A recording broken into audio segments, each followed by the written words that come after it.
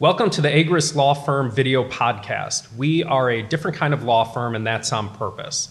At Agruss Law Firm, we see you as a person and not just a client, and that makes us better at what we do. We're not just lawyers, and you're not just a client. We're friends, neighbors, and family. This show is about all things legalish that friends, neighbors, and family want to know. This is Season 1, Episode 1, and today we're talking real estate. Today's guest is Melissa Tannehill, the owner of Tannehill Law. Tannehill Law represents buyers, sellers, and investors in the purchase and sale of residential and commercial property. Melissa, how are you doing? I'm doing great. Thanks for having me, Mike. Of course. When I thought about doing this video podcast, you were the first person who I thought I would have on as a guest. Thanks. I'm honored. You were here as a law clerk. You were here as a lawyer. And then when you left me, I felt like I failed you.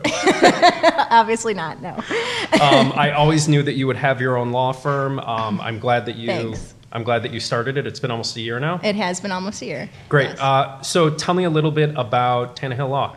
Sure. So I am basically representing clients buying and selling residential and commercial property. So that goes from anywhere from clients just buying their first home or selling their first home, clients downsizing because they are getting older or kids have left the nest, or upsizing because they're starting a new family.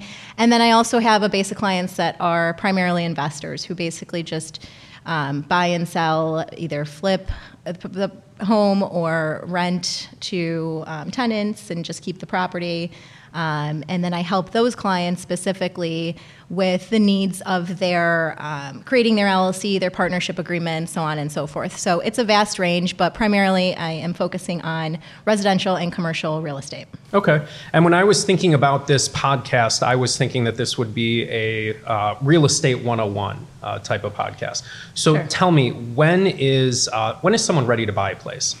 I would say someone's ready to buy a place when they are committed to a location, when they've been in an area and they can see themselves in that area for a long term. If they're planning on living in this property, they want to basically know that it's convenient to get to work and that they can handle the payment, right? So they want to save for the down payment, know what the market's like to make sure that their mortgage payment, taxes, and insurance is comparable to what they're comfortable paying now, or if they can afford a little bit more as far as how much more that is. And when someone makes that decision that now is the right time to buy, what do you recommend doing first? Do you want to find a place first, or do you want to get a loan first? What's the next step? So the number one recommendation I would have is speak to the mortgage broker or bank to get your pre-qualification. And then basically the pre-qualification is going to tell you, based off of your income, your savings, how much you're going to be qualified for that loan.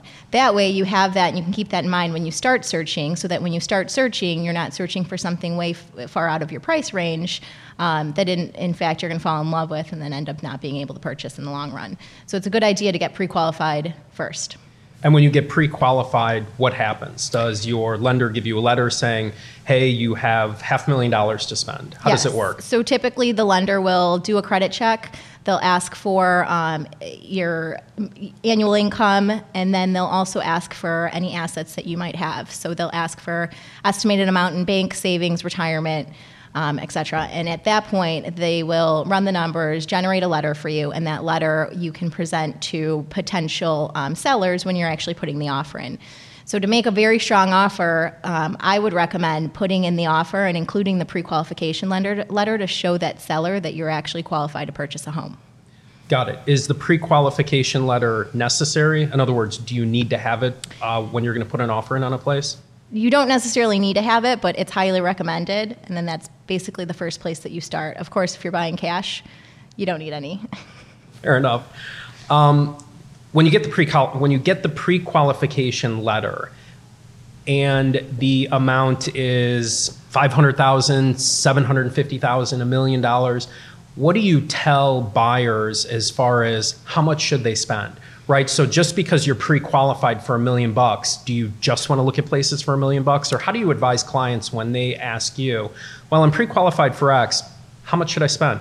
Sure. So I feel like home ownership is a really great thing. It's also a big responsibility too. So you want to be spending how much you're comfortable with. So if you're pre-qualified for $500,000, but realistically that payment is much further out of your reach than what, let's say, you're paying for rent is right now, I would say stick to a payment that you're comfortable in. And to compute the payment, you want to have the principal and interest along with the taxes and homeowners insurance as well too. Right. So then along those lines, just because you're pre-qualified for a $500,000 mortgage, like for example, a $500,000 mortgage with today's interest rates would be about how much per month? I would say probably somewhere, well, that's going to depend on the taxes and insurance too, because in Cook County, they're pretty high.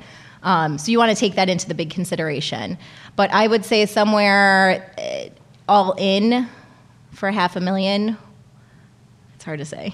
And I guess this is the point that I'm getting at is because I remember when I was first looking for a house, you were actually working here. Yes. And I remember I picked your brain extensively and got free advice, which I love. I guess you were on my You're payroll. welcome. Yeah, totally. I remember interest rates were super low. I think I locked in at about 3.25% on a 30-year fix. But the mortgage payment is just one thing, right? Correct. You've got the mortgage payment, and then you've got taxes, and then you've got insurance, and a million other things that come along with it. Correct. So when I see, like when I come to work, I see billboards about, interest rates are 3.5%. If you have a $500,000 loan, you're only going to spend X amount of dollars per month. And I think what was, tricky for me, which maybe is tricky for your clients, is your mortgage payment is one thing, but then you've also got to take into consideration your taxes, your insurance, and a million other things that come along. Right. And so that's why it's also important to know the area that you're looking in. So if you're specifically just looking in, one suburb, taxes for that set amount of property or that set amount house is going to be pretty comparable across the board, right? So you just want to know if your taxes, if in general, if they're going to be $1,000 a month, or are they going to be maybe $500 a month? And then insurance also has a play in it too. Right. And that leads me to my next question, which is, I would imagine, at least for first-time buyers who come to you, they're mostly renting, and they're spending X amount of dollars per month in rent. And when they're trying to calculate these numbers of their mortgage payment, their down payment, their mortgage payment, their interest, their taxes, their insurance, compared to what they're paying in rent, what do you see as like the pros and cons versus renting and owning? So I would say renting is a lot less maintenance, right? If something breaks, you're going to call, your first call is probably going to be your landlord to come in and fix that. Owning it, I would recommend always having an amount on reserve just in case you need to actually have some maintenance done on your home, whether it's, a water heater goes out or, something happens and you have a leak in the roof. So any of those things are then now your responsibility. And at that point, it's important that you have the funds available to go ahead and fix that because there's no one else to call. So there's the pros, I would say, of renting would probably be it's a little bit less maintenance. The cons are you're not making a payment towards your own home. So a lot of times you can't make the fixes, paint the walls the same color that you want, and then you're also not making a payment towards a home that is yours to own forever, right? So the pros of owning, I would say, are probably that home ownership is probably one of the best ways to build wealth. So the majority of people's wealth is held within their home. So the average American, majority of their wealth is held within their home. So they build equity over time by making payments towards that loan that reduces their loan amount and builds equity in their own home. So when they go to sell it, they have equity left, or they can refinance at times to pull that equity out, so on and so forth. So.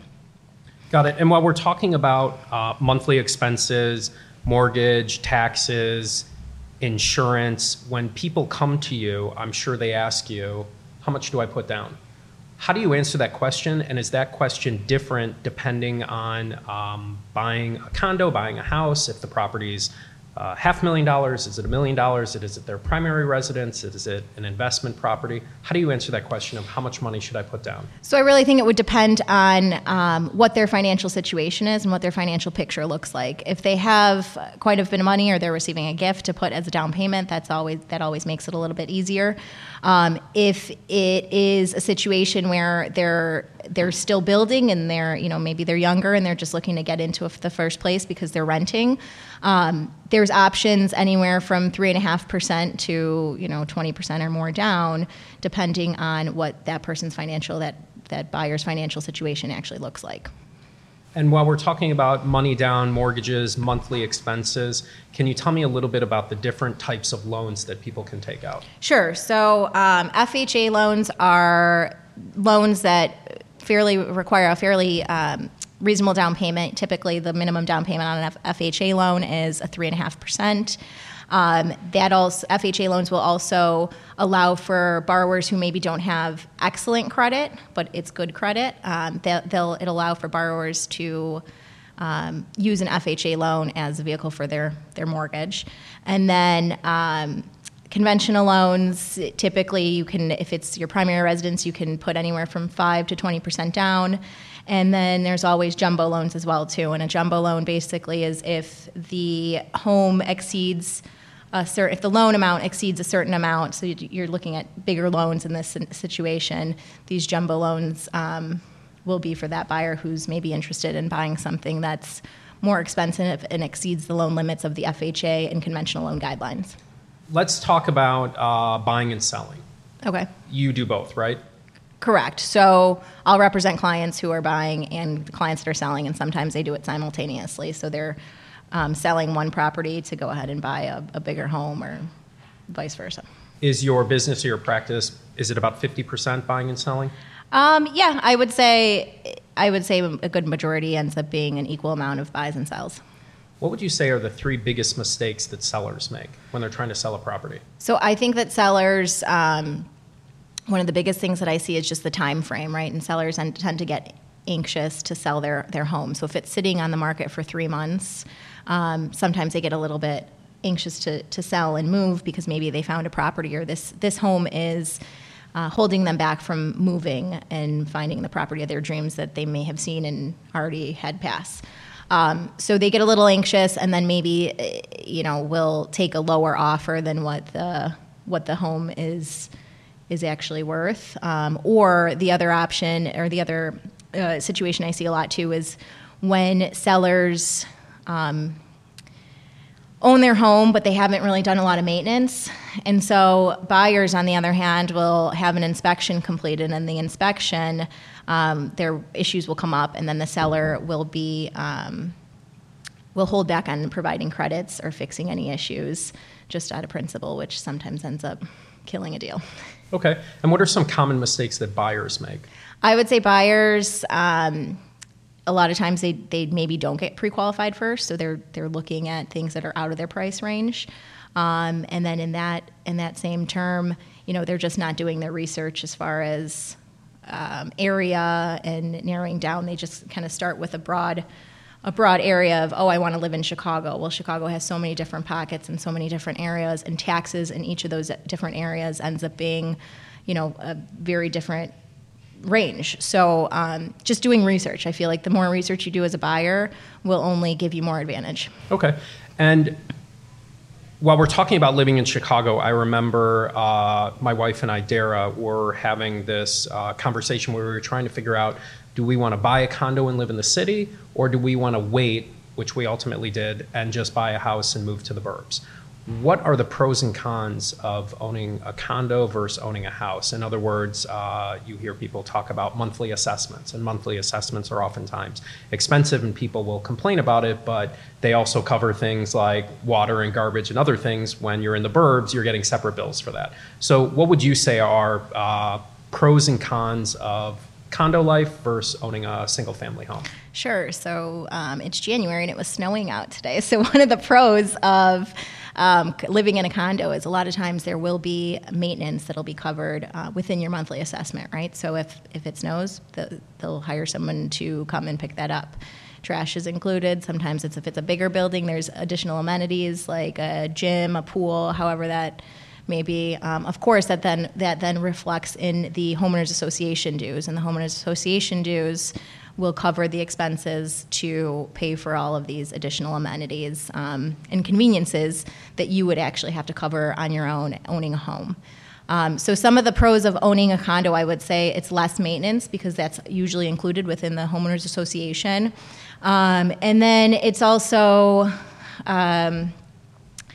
the building itself will usually be covered by the homeowners association, and then you can't necessarily make repairs. So the homeowners association also then kind of ends up having the con of the same route as having more control over the building itself, and then the unit owners, and you're usually stacked, right on top of each other. So if you're maybe someone with a growing family or have a dog and you need a backyard, it might be better to take a look at other options and look the route of owning your own home with a backyard and some space. So the pros of that would be you can always add onto a house, right, where you wouldn't be able to do that in a condo. You could make changes to the house if you needed to for a growing family, let's say. Or you end up basically allowing yourself, on the con of that, I'd say you'd end up having to cover for maintenance and expenses where the homeowners association would actually cover. Got it.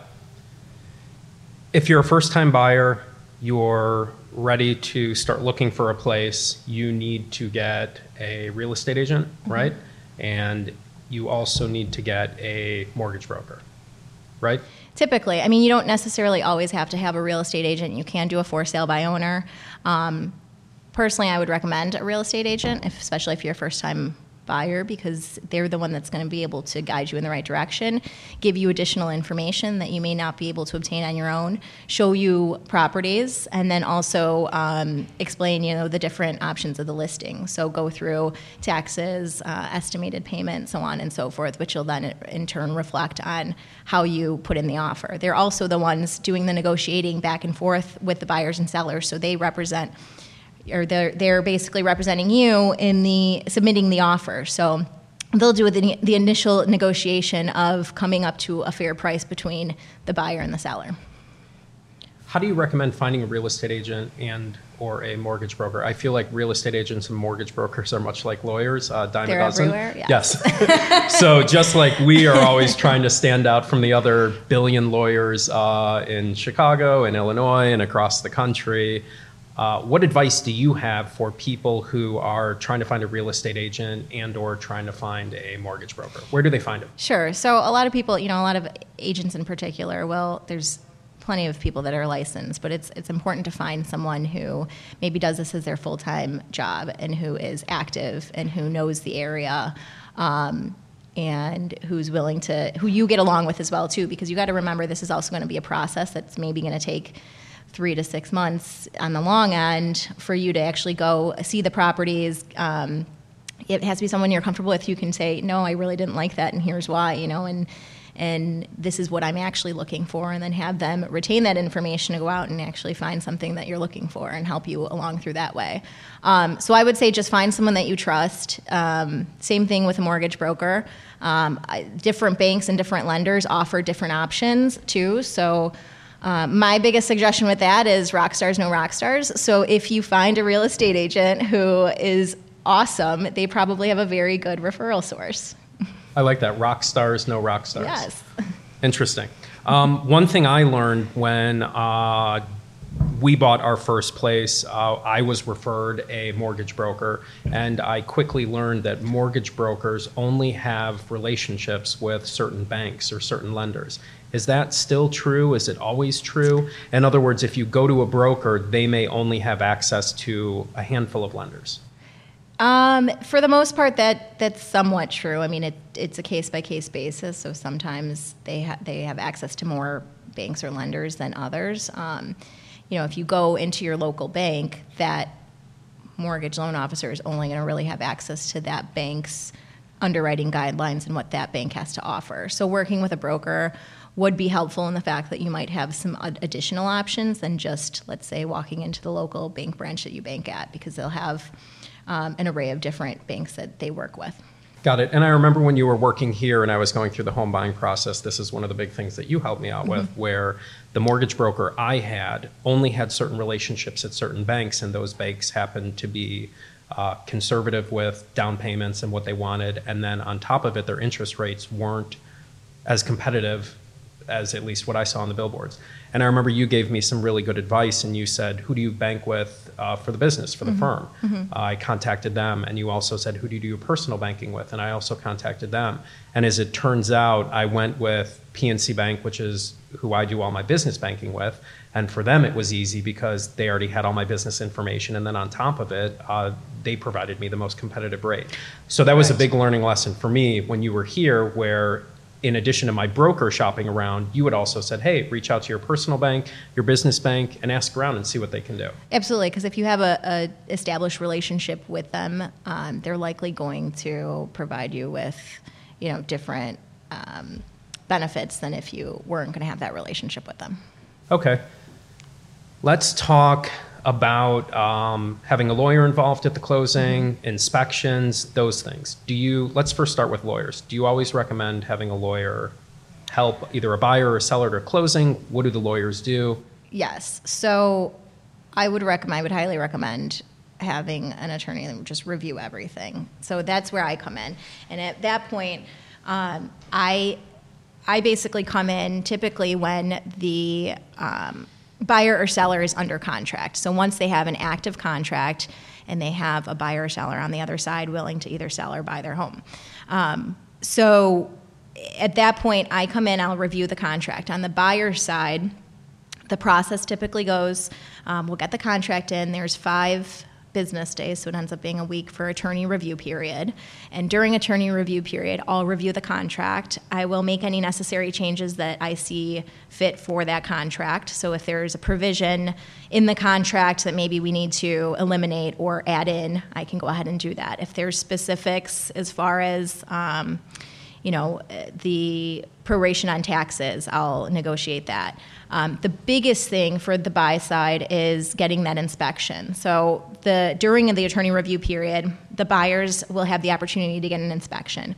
During the inspection, the inspector will go out there and he'll look at things that are basically they're not available to the naked eye, right? So it'll be if let's say there's mold and it wasn't noticed during the showing, or the age of the water heater, or whatever it may be. So he or she will come up with a list of items that they see could be red flags or could be hazardous. And then at that point, I'll usually review that with the buyers, and we'll say, is this something that you're now aware of?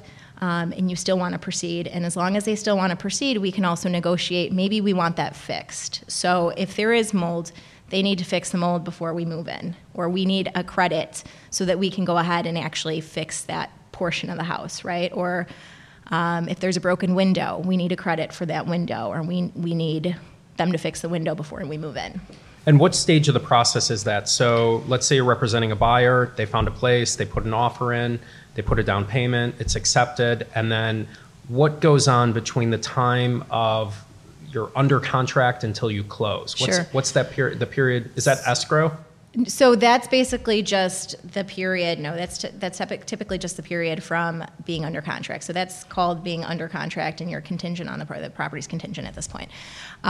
Contingent to that contract moving forward, essentially. Okay. So during that period, we have the attorney review, which is the inspection that I just reviewed, and then that's also the opportunity where you're securing your loan. So you're going back and forth with your lender, providing any additional documentation that they might need to give you the okay to say, okay, now we're clear to close, and we have everything, it's all finalized, we're going to lend you this money. And then at that point, once we get the clear to close, the attorneys will, and typically that process will take probably about 30 days for your lender to complete all those steps. And then after we receive the clear to close, the attorneys will come together and get the closing date and attend closing. So once we attend closing, we'll review all the documents. On the buyer side, we review all of the loan documents. We review all of the seller's documents just to make sure everything's correct. And then we close at a title company typically. And why does the end and the closing take place at a title company? Sure. So the title company is basically the title company conducts all of the payments being made. So all funds from the bank will get wired to the title company, and then they will get wired to the seller. So the title company is distributing all the different ways of payment, and then they also offer what's called title insurance, and basically that's insurance paid by the seller so that any claims that may have come up during the seller's time of ownership will be titled or will be covered. So there's different fees associated with the title company, but they're necessary factors, specifically in Illinois. Got it. When Darren and I bought our first place, we were lucky in the sense that we were renting in the city. We could get out of our lease relatively easily. We found a spot where we wanted to move, and once we had an idea of where we wanted to move, we sort of just sat back, waited for the best opportunity for us, and then we moved forward. It was a relatively smooth process. I got the pre-qualification letter. We had a real estate agent, a mortgage broker, and everything was pretty smooth. And then all of a sudden, about 2 weeks before we closed, it seemed like that entire time leading up to that, no one was really doing anything. Mm-hmm. And then my mortgage broker was scrambling, trying to get me information, and we need this for the title company and the real estate. And I was wondering to myself, like, what's been going on for the past couple of months? So what's your advice for people? And I've talked to other people who've bought places, and it seems like there's a lot of last minute scrambling about we need this type of financial information, or we need a bank statement for the last 90 days or something like that. And I remember thinking to myself, well, why didn't you ask me this 30 days ago? Absolutely. And so do you have any advice on how to make that? For me, that was the most stressful part of the purchasing process, was the last couple of weeks where I felt like everyone was scrambling. And what was also interesting is even when we went to the title company for the closing, it seemed a little bit chaotic. So do you have advice for people who haven't been through that on how to sort of stomach the last 2 weeks of the purchase process? Yeah, so having a very good lender might help, move that process along faster than expected. But then also, I don't think my mortgage broker is going to be on this video podcast next, even though in the back of my mind I was thinking of having him on. He was awesome, and my bank was awesome. And like I said, it was just really stressful with the amount of information they needed at the end. So I think that just to kind of go towards that piece too, some of these things you can't necessarily do 30 days in advance. Like the bank needs to get a verification of employment, and they typically wait till the last couple days to actually get that verification of employment, to keep the process going, because they want to make sure that you're holding a job once they issue the clear to close. Or there's other factors that kind of correlate specific to that too, where things can't be done so far in advance until a week or so before closing, to make sure everything's still as stated on the application. So that also has something to do with it. So there are a lot of moving parts at the end, coordinating closing.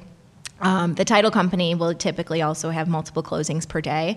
So it's just important to have your attorneys present and guide you through that process. They're people that have done it before. The attorneys, agents, mortgage bankers or brokers, they do this all the time. So it's just important to have that trust within them too, and allow them just to kind of take their role. What I also found interesting during my experience, and once again, I've only done it once, but we got to the title company and the amount of time you're there. And I always joke around the office that every contract is meant to be broken. Or maybe I should phrase it like this: no one really cares about contracts until someone breaches them. And I remember showing up at our closing, and I was super anxious to get it done, and there were a million different things going on at the time.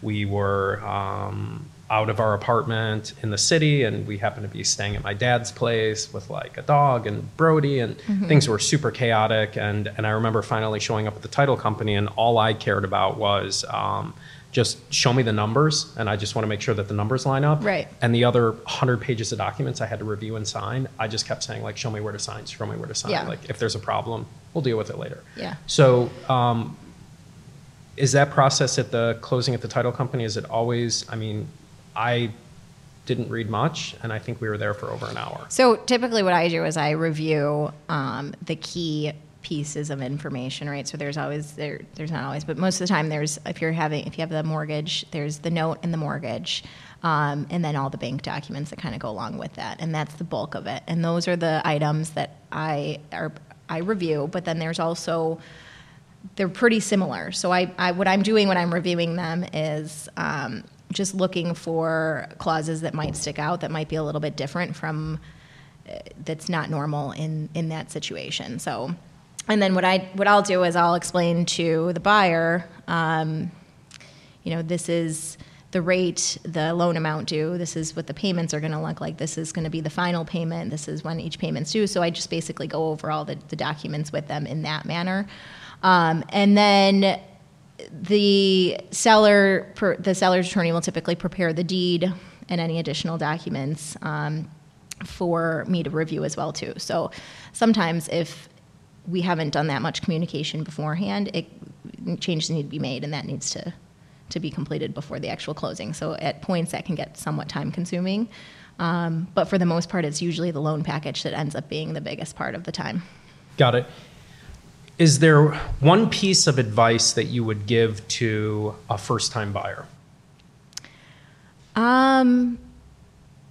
Take your time, but at the same time, know that we're in a great market right now, so rates are still fairly low. It's, people say that we're topping out at the market right now, but at the same time, if you're ready to buy and you're planning on being there for the next 15 years, it doesn't necessarily matter if we're topping out at the market, because we're always going to have those ups and downs with real estate, just like any other market. And if you were giving the same advice to a first-time seller, what would be your main piece of advice for them? If it's part of where you are in your life cycle that you need to sell, you need to sell. So I wouldn't necessarily it's pretty much the same advice of, I wouldn't necessarily take into consideration the overall market and where things are. You just have to do what's best for you and what's most affordable for you and what's best for your future as well too. Okay. You've purchased some properties, right? Condo, yes. You've got a few houses, a 2-flat, and I no longer have my condo, which I still miss dearly. That's awesome. Congrats, though, on Thank you. Buying all these properties. What's something you've learned during the whole process, whether it's buying a place, selling a place, living in a condo, investment properties? So the renovation piece of it's not as consuming and stressful as I thought it would be. I actually really enjoy it. But some people don't have that same mindset or that same opinion for renovations. Have you renovated a place you've lived in? I have. So my current place I renovated, and it took 60 days to do the first unit and the second unit, and it was pretty straightforward. But of course, there's always things that kind of get thrown in the mix or changes that come up. So finding a good contractor is always very important too. Okay. That probably goes along the lines where if you didn't think it was that stressful, you were always the one who taught me that change is good. Change is great. Change is great. Let's do a couple of rapid fire questions for you. Perfect. What's your favorite animal? A dog. A dog. Me too. Same here. If you go on the website and you see this for myself, I put down a dog too. Awesome. You have a dog right now? I have a dog. My dog Louie. Louie, and Louie's the rescue, right? He's a rescue. Yes, he's a pit lab mix, I want to say. Yeah. Yeah. You got him when you were still working here, right? Right before I started here. So he's about 5.5 years old now. Okay. I think he's been to the office, right? He has been to the office. Yeah. What app do you use most? On my phone? Yeah. Probably my email. I mean, for something that's less boring than just my email app. Let's do something interesting. Yeah, let's. Do you consider your? I guess it's an app. It is an app. Yeah. What other app would I say I use the most? I like Pinterest. I use Pinterest and YouTube quite a bit. Okay. So I would say those two are probably my, like before I go to sleep. That's usually what I'm on. What do you use Pinterest for? I look at property rehabs and renovations and, kitchen ideas and things like that. I take it you like HGTV? I like HGTV too, yes. What's your favorite show on HGTV right now? What is it called? Good Bones. Good Bones. Yes. I don't know. I watch it. It's like a mom and daughter, and they basically buy houses in Indianapolis and rehab them, and then they end up selling them. Okay. Sometimes they hold them. Sounds good. What's your favorite food? Pizza. I mean, it's Chicago. Very good answer. How about what would be your ideal vacation? Well, I went to Europe, and that was a pretty good vacation, so I'd love to go back there. I went to Croatia and Paris, and that was an excellent vacation. I'd love to go back to Europe. I think I would also like to go back to South America and spend some time there. Cool. How would you finish this sentence? Weekends are for... The first thought was for working, unfortunately. That's what happens when you own your own law firm, That right? is. Weekends are for me to catch up on work, but when I'm not catching up on work, I just enjoy spending time at home, Netflix, with family, whatever it is. Sounds good. And speaking of work, what's the best way for people to get in touch with you? Best way to get in touch with me is probably by email or by phone. So 773-218-5054 is my phone. And I can share the email with you, and perfect. We can put it on the screen. We'll put it up on the video. Yeah. So once again, I like I said, when you left here and you told me you were going back into the financial world, I was a little heartbroken because I thought that I failed you. It was like you were a law clerk here, you were an attorney here, Yeah. and then you're like, I'm done with law, and I'm thinking to myself, what did I do wrong? So anyway, Nothing. I'm good. Absolutely nothing. I'm glad though that when you were working here, I also thought the same thing too. I always thought to myself that that you would always open up your own firm. Yeah. I knew you had a financial real estate sort of business background, and I knew this is something you would totally do. So I'm glad that you came full circle and ended up I am too. I really am. firm. Every day, it's not even work anymore for me. It's just what I do now. But one of the biggest things that I just I felt was calling home was when I was just I was trying all these different things for a good 2 years, and then I was like, why am I drifting away from what I actually know? And so when I went back to what I know, I decided to open up my own law practice, and then it all kind of went from there. Awesome. Well, thank you for being a guest on episode 1, season 1 of our first video podcast. Yes, thank you. I appreciate it. Yeah, it's been awesome. It's been a ton of fun. And stay tuned for our next video podcast. Thank you.